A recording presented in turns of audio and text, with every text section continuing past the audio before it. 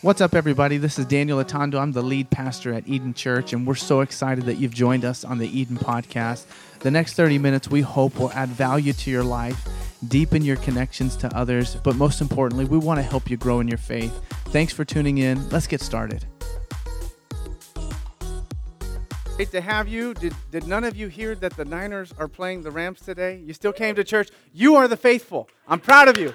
I'm proud of you. You came to church despite that. So it's great to have you here this morning. My name's Daniel. I'm the lead pastor here at Eden Church, and we're so excited. I'm excited that we get to continue in the series that we started last week called Battle Ready, Winning the War Within.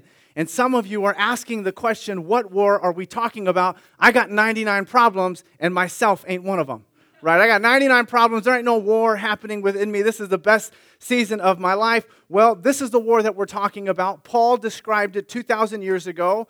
It is the war that happens inside. He says, I do what I don't want to do, and I don't do what I do want to do. Anyone can resonate with that tension, the battle that we face on a regular basis. So we've all experienced the tension of the war that happens within us. But some of you are thinking, well, why are we calling it such a serious thing? Is it really a war? Is it so serious? Why don't we have to sort of frame it in that way? And it's not serious until we realize that the problems that we're having in our relationships are a result of the lost battles that are happening in our heart. It's not that serious until we realize that the destructive habits that are transforming our marriage in a negative way is a result of what's happening in our heart. It's not a serious thing until we realize that so many of the problems and the greatest issues that we're facing in our life, maybe even some of the greatest regrets that we have, are a result of what is happening inside of us. And it's at that point that we recognize that it is a war that is happening within us. It is a war that's happening within us. And I don't think that we ever gain ground until we realize that most days we're living on a battleground instead of a playground.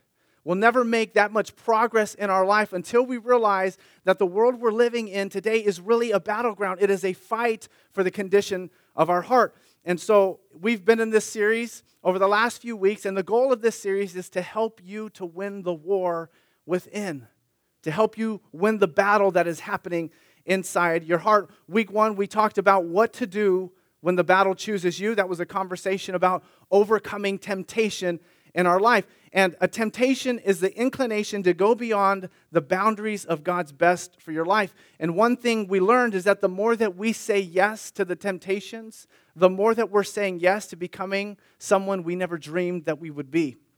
And so we said when we're facing a temptation, one of the best things you can do is to dismantle the lie.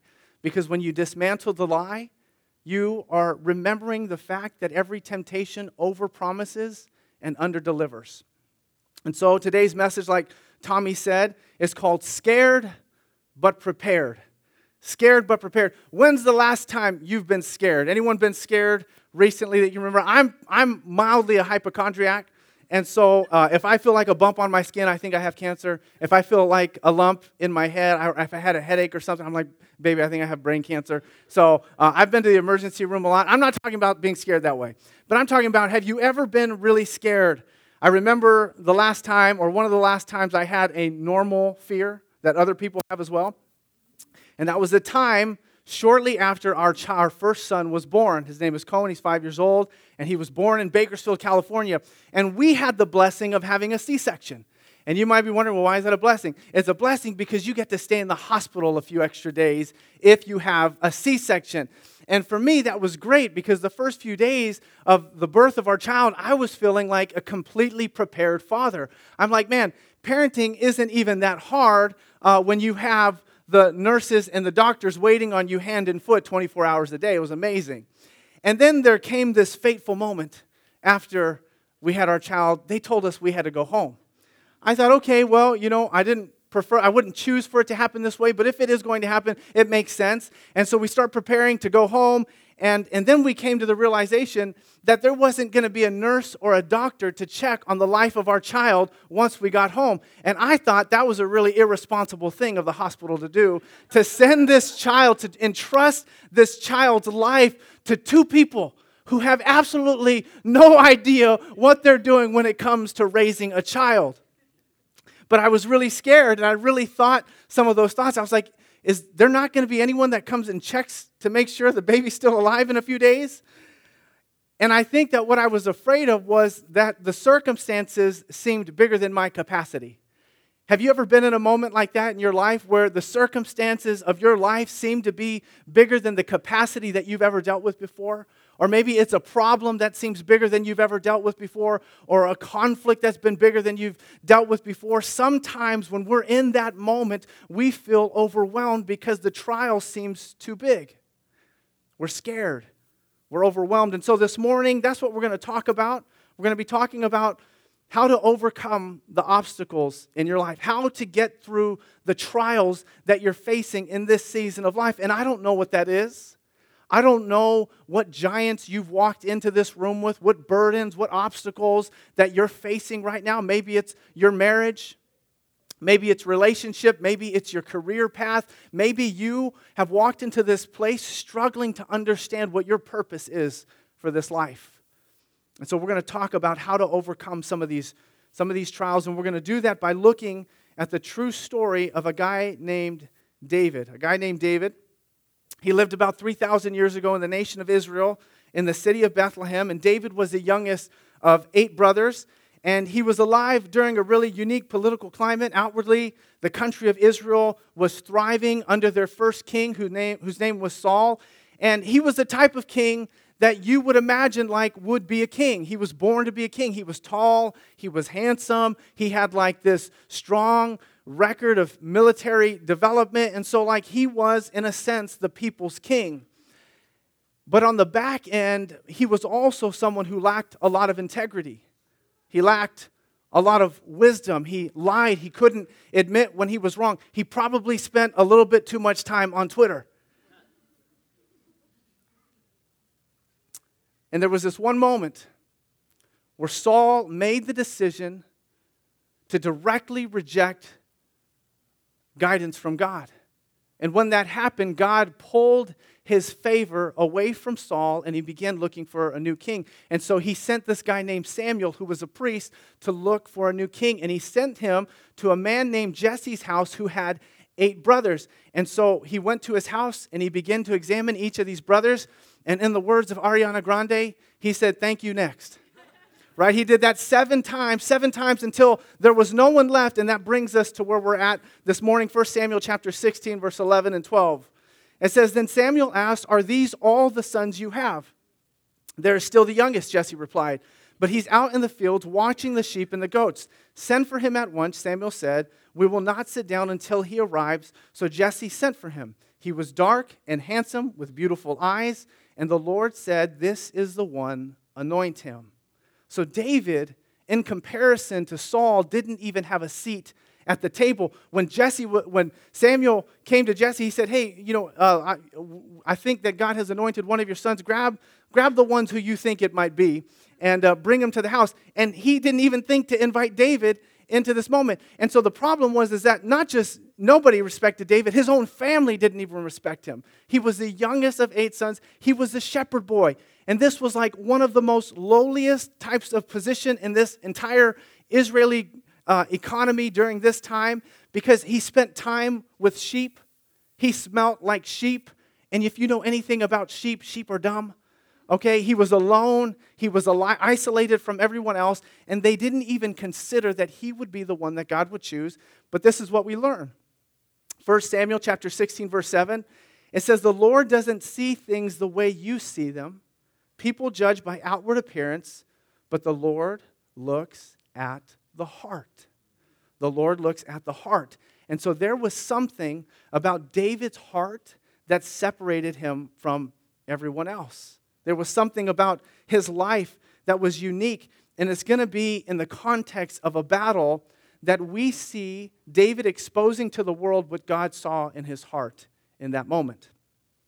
Israel had just come into conflict with the Philistines. This was a neighboring country. They had a history of conflict, and this was like one of the most epic battle scenes in all of Scripture. You have the Philistines on one hill across the Eli Valley, and then you have the Israelites on the other hill. And the way that this conflict really developed was because you had this guy named Goliath who was, as the word suggests, a Goliath of a man. He was 9 feet, 9 inches tall. He was the Andre the Giant, the Shaquille O'Neal. Shaquille O'Neal? That was Shaquille O'Neal. Shaquille O'Neal of a previous generation. And what he was doing every morning for 40 days is he would have to stand right at the edge of the hill and he would start trash talking to all the Israeli army. And he would talk about their mamas and he would talk about their God. He would talk about their culture. And every morning and every evening for 40 days, he would just put these people down. And if you grew up on the streets like I did of Sunnyvale, okay, you don't talk about people's mamas. Right? You can say whatever you want, but once you start talking about people's mamas, that's when you've crossed the line. That's when it's time to throw down. But that's what Goliath was doing. He was disrespecting them. He was taunting them. He was attacking their God. And for 40 days, not one person from the trained Israeli army had enough courage to stand up against Goliath, this Philistine. And it's interesting because even David's 7 older brothers were part of the army that was just allowing for Goliath to criticize and to devalue all that God had done in this people. And this is when we see the condition of David's heart exposed. And this is where we begin to learn how to overcome some of those circumstances in our life that seemed a little bit beyond our capacity. And the first point is that it's not a mistake. If this morning you came in because you're in the middle of a trial that you had nothing to do with, it's not a mistake. Look at what it says in verse 17. It says, one day Jesse said to David, take this basket of roasted grain and these 10 loaves of bread and carry them quickly to your brothers and give these 10 cuts of cheese to their captain. See how your brothers are getting along, and bring back a report on how they're doing. And David's brothers were with Saul and the Israelite army at the valley of Elah fighting against the Philistines. And so David left the sheep with another shepherd, set out early the next morning with the gifts as Jesse had directed him. He arrived at the camp just as the Israelite army was leaving for the battlefield with shouts and battle cries. Soon the Israelite and Philistine forces stood face to face, facing each other, army against army. David left his things with the keeper of supplies and hurried out to the ranks to greet his brother. As he was talking with them, Goliath, the Philistine champion from Gath, came out from the Philistine ranks, and then David heard him shout his usual taunt to the army of Israel. And as soon as the Israelite army saw him, they began to run away in fright. David was minding his own business. He was a shepherd boy. He was doing what his dad told him to do. He was serving the sheep. He was serving the soldiers. He was being faithful to the task that was in front of him. And all of a sudden, his dad asked him to do him a favor and to send some gifts to the army that was in the middle of a fight. And what's interesting is that God led David right into the middle of this battle. And you might be wondering, why would he do that? It doesn't make a lot of sense. And I think we get confused sometimes, right? When we are experiencing difficult circumstances, when we're facing challenges that seem a little bit above our pay grade, we might be inclined to ask God the question, why? But look at what it says in James chapter 1, verse 2 and 3. It says, dear brothers and sisters, when trouble of any kind comes your way, consider it an opportunity for great joy. For you know that when your faith is tested, your endurance has a chance to grow. If this morning you find yourself in the middle of a trial, you've got to know that that is not a sign that God has abandoned you. That is not a sign that God is upset at you. That is not a sign that you are in opposition with God. It may be a sign that God is bringing you into a context so that you can grow, that you can deepen your faith, so that you can grow in your character. Because there is a purpose to your pain. You didn't end up in this trial as a mistake. And I know that there are some of you in the middle of the biggest trial of your life, and you have to ask, God, what are you doing? What are you showing me? Sometimes we get on the back end of a trial, and we look back and we think, well, maybe we really haven't learned anything as a result of that process. And I think part of the reason why is because maybe we're asking the wrong question. When we're in the middle of a trial, the first question that we want to ask God is why? Right? Why would you do this? Why would you allow for this to happen? Why would you let this happen to me and you didn't let them happen? We're trying to understand the motivation.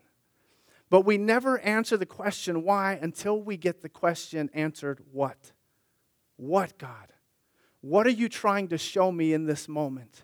What are you trying to expose about my heart that outside of going through this experience I could never learn? What are you trying to show me, God? What do you want me to know? And maybe most importantly, who do you want me to become on the back end of this trial? God had a plan for David that led him right in the middle of the battlefield. And that may be where you're at today. That God may have led you into a very difficult circumstance, not because He wants to hurt you, but because He wants to help you. He believes that there is more in your life that can be pulled out if you could be refined through this process. But one thing you should also know is that if God has led you into a battle, He's prepared you for the battle. If God has led you into the battle, He's prepared you for the battle. 1 Samuel 17:32 and 34, it says, Don't worry about this Philistine, David told Saul. I'll go fight him. Don't be ridiculous, Saul replied. There's no way that you can fight this Philistine and possibly win. You're only a boy, and he's been a man of war since his youth. But David persisted. I've been taking care of my father's sheep and goats. He said, when a lion or a bear comes to steal a lamb from the flock, I go after it with a club. I rescue the lamb from its mouth. If the animal turns on me, I catch it by the jaw and I club it to death. I have done this to both lions and bears, and I'll do it to this Philistine too, for he has defied the armies of the living God. And the Lord who rescued me from the claws of the lion and the bear will rescue me from this Philistine.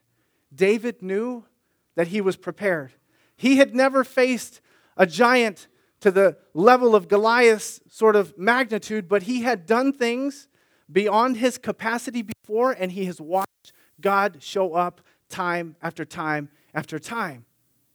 He knew that if God did it for him in the past, He would do it for him again.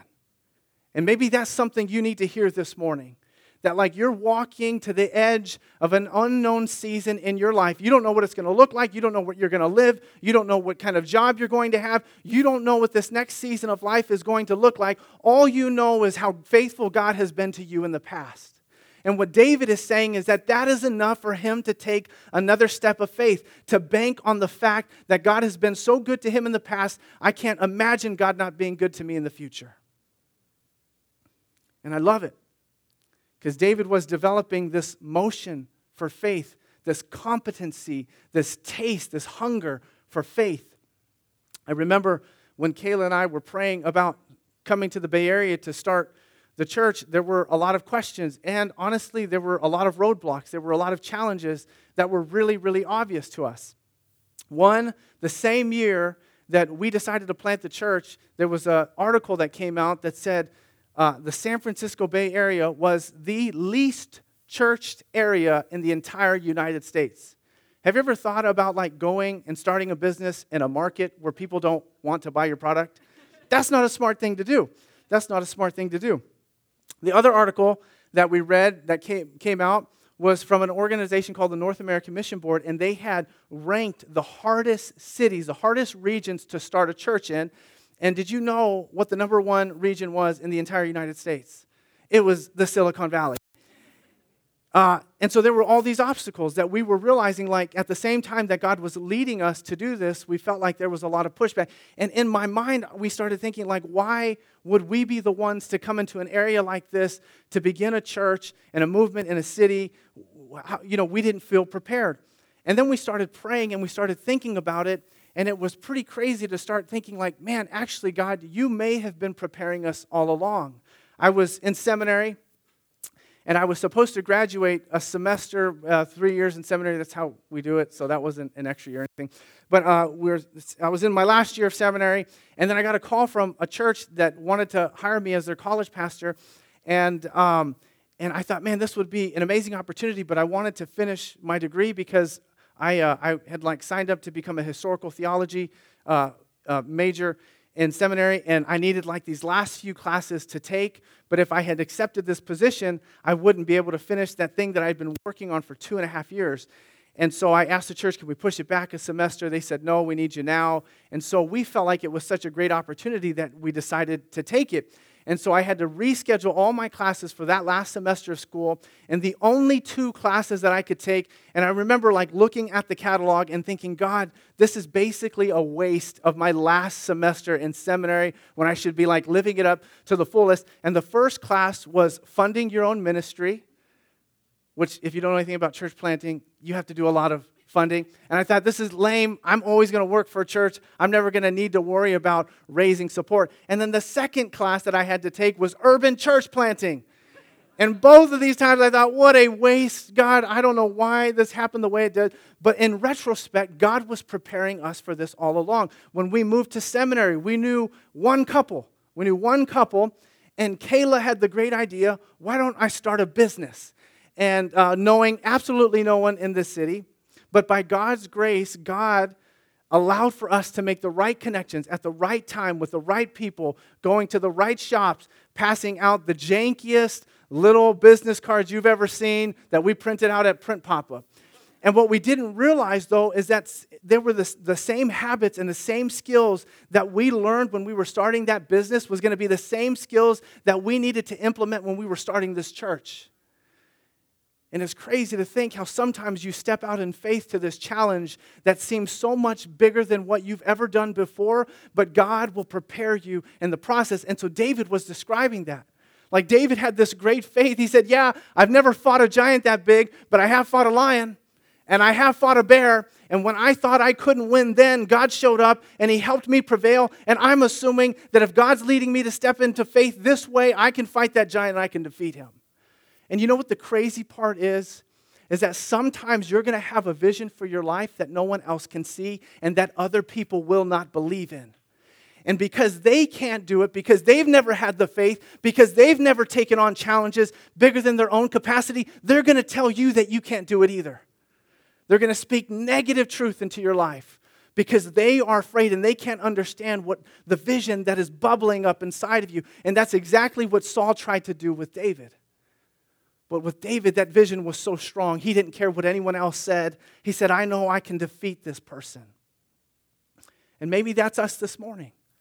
Like maybe there are these things that God is like placing right in front of you, and He's giving you this opportunity. But where is your faith? Where is your vision? Maybe for some of us, that's beginning to trust God with our finances. Maybe for some of us, that's beginning to trust God with our relationships. For some of us, that's trusting God with our kids' education. Trusting God with our children. It's different for all of us. But you've been prepared. Whatever you're stepping into in this season, you've been prepared. Number 3, what it takes to overcome trials is to know that it takes faith. It takes faith. 1 Samuel chapter 17, 48 and 50. It says, as Goliath moved closer to attack, David quickly ran out to meet him. Reaching into a shepherd's bag and taking out a stone, he hurled it with his sling, and he hit the Philistine in the forehead. The stone sank in, and Goliath stumbled and fell face down on the ground. So David triumphed over the Philistine with only a sling and a stone, for he had no sword. David showed up to a knife fight with a fork. All right? He showed up to a sword fight with a rock. And I love the picture that it paints, because before this scene, what happened is we saw that as soon as Goliath started taunting the army of Israel, what happened? There was a flood of soldiers that were running away from him. But in the midst of that, David kept going forward. And then when he got a little bit closer to Goliath, Goliath came to attack him, and David didn't take a step back. He ran in to the conflict. He ran in to the challenge. He moved toward the obstacle. I love David's heart. David had the faith to take advantage of this moment of opportunity that God had placed him in. And I think that sometimes God has placed us in this challenging circumstance because it is an opportunity for growth for us. But when we get there, what happens is we start to complain. Right? We start to complain. We're ready to quit. We're getting tired. We feel discouraged. But this is the very landscape that God is using to do something in your life. Sometimes God places you in a battle for a purpose. And it is going to take faith for you to maintain the vision that you had, even in the midst of a challenging circumstance. It is going to take faith for you to continue to believe even when the money is not coming in. It is going to take faith for you to believe that God could change your spouse's heart even when everything they do, every part of their behavior seems to suggest different than what you see as possible. It takes faith to take action in adversity. It takes faith to take that step that will make the giant fall when nobody else sees what's going to happen. It's crazy how sometimes God will orchestrate your life to bring you to this point of decision, and for us to allow for fear to not take advantage of what God is calling us to step into. I think about when my boys and I, we had a really, really fun summer. This was the best summer of my life. I got to spend so much time with my family. It was such a gift. And we did a lot of swimming in the swimming pool in the evenings. It was hot. We have a pool at our complex. And so the boys are at this age where they're learning to swim. And they're also in this season where, like, I'm having to convince them that if they jump off the edge of the pool, I will catch them, right? And sometimes it gets pretty intense. You know, sometimes I raise my voice, right? And I say, just trust me. But and it's so crazy, though, how, like, from their perspective, that jump seems so big, right? It seems so dangerous. It seems so scary. It seems like if they jump, they're going to get hurt. But from my perspective, I'm thinking this is so simple. Like, I can carry you with one arm, and I'm putting out two hands. We are literally an inch away from the edge of the pool. There's not a jump involved in this. You just need to step into my hands. But sometimes that is a picture of our faith and our relationship with God. God is saying, just take that step. I know it's scary. I know you're nervous. I know you can't see how it's going to work out. But I'm telling you that I have caught you every single time before. And I promise you, as big as you think this is, I'll catch you now. That is the faith journey. That is what all of us experience from the very beginning of our journey until the end. God is going to constantly ask you to level up by taking a step of faith. And oftentimes we know when God is speaking to us more than we think we do. It's that small little nudge where God is telling us to go talk to that person. It's that small little prompting in our heart where He's saying, today is the day for you to get right. Today is the day for you to have that courage. When I was in college, I wrestled for 5 years, and I've shared with you before, my coach in college was a really controversial individual. He cussed at us a lot. A lot of people didn't like him. Christians actually sued him for hazing, and so pretty serious deal. But my last few years of college, there was a group of followers of Jesus on that team that had a really positive impact on his life. And so where he had a distaste for Christianity, he began to start coming around. In fact, he started listening to Christian radio, which was huge for him. He actually started reading the Bible, and we even saw him at church a few times.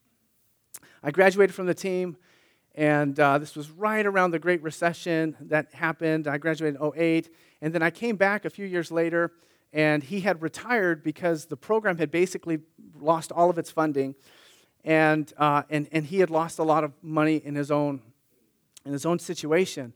And so I remember I showed up to one of the early morning practices just to reconnect with some of the guys on the team and a few of the coaches that I knew, and just to be a part of it when I was home for Christmas. And I remember one of the coaches who was on the team with me, he said, "Hey, man, Coach Kerr is not doing good." He's like, "You should go see him. Steve is going to head over to his house after practice. Would you take some time to go and just chat with Coach Kerr because he's doing really bad?" And I was super pressed for time, and I just remember being a little bit flustered, and so I said, "Yeah, I'll go," but I didn't really want to go because I had some commitments that I was going to run late to. And I remember going there, and I could already smell, it was about 9:30 in the morning, I could smell alcohol in his breath. He had been struggling. He essentially was an alcoholic after he had retired from the team and essentially been forced to retire. He had lost most of his money and he was living alone. He had divorced the person that he was with, and he was probably in the darkest season of his life. And I remember having that little urge to ask Coach how he's doing with God, to have a spiritual conversation. But at the same time, I knew that I had other things that I was trying to do, and so I kind of stifled that prompting to talk to my coach in that moment. And so I left that day thinking nothing of it, no big deal. And then a few months later, we found out that he died. I never saw him again. I never had a chance to have the conversation that God had orchestrated all these little things to put me into his house at the darkest moment. He had given me a truth that could have given him hope, and I passed it by. And sometimes that's what we live with, right? These opportunities that God brings right to the forefront of our lives, not because he wants to break us down, but because he knows there is so much more for us. And not only for us, but for the people in our lives who are affected by our decisions. And I love that David leaned into that moment. He was scared, but he was prepared. And every time that God brings you in the middle of a trial, you don't have to ask, why God? But you can ask, what God? How are you trying to grow me? What are you trying to show me? Who are you helping me to become in this process? And then to have the faith to believe that even though there's nothing about the circumstance that would suggest your vision is coming to fruition through this trial, you continue to believe. You have the faith to believe and to trust God. It's going to take faith. And there are some of you here this morning that have come walking through a trial. You have come to this place and you are not here by accident. Just so you know, no one ever ends up here on accident. It is because for some reason there is something happening in your life and you have searched out every other means to fulfill that gaping hole that no amount of friendships, no amount of money, no amount of career success, no amount of family could ever fill, and you are realizing that maybe it is God that needs to speak into that space. And maybe you're here right at the edge of faith.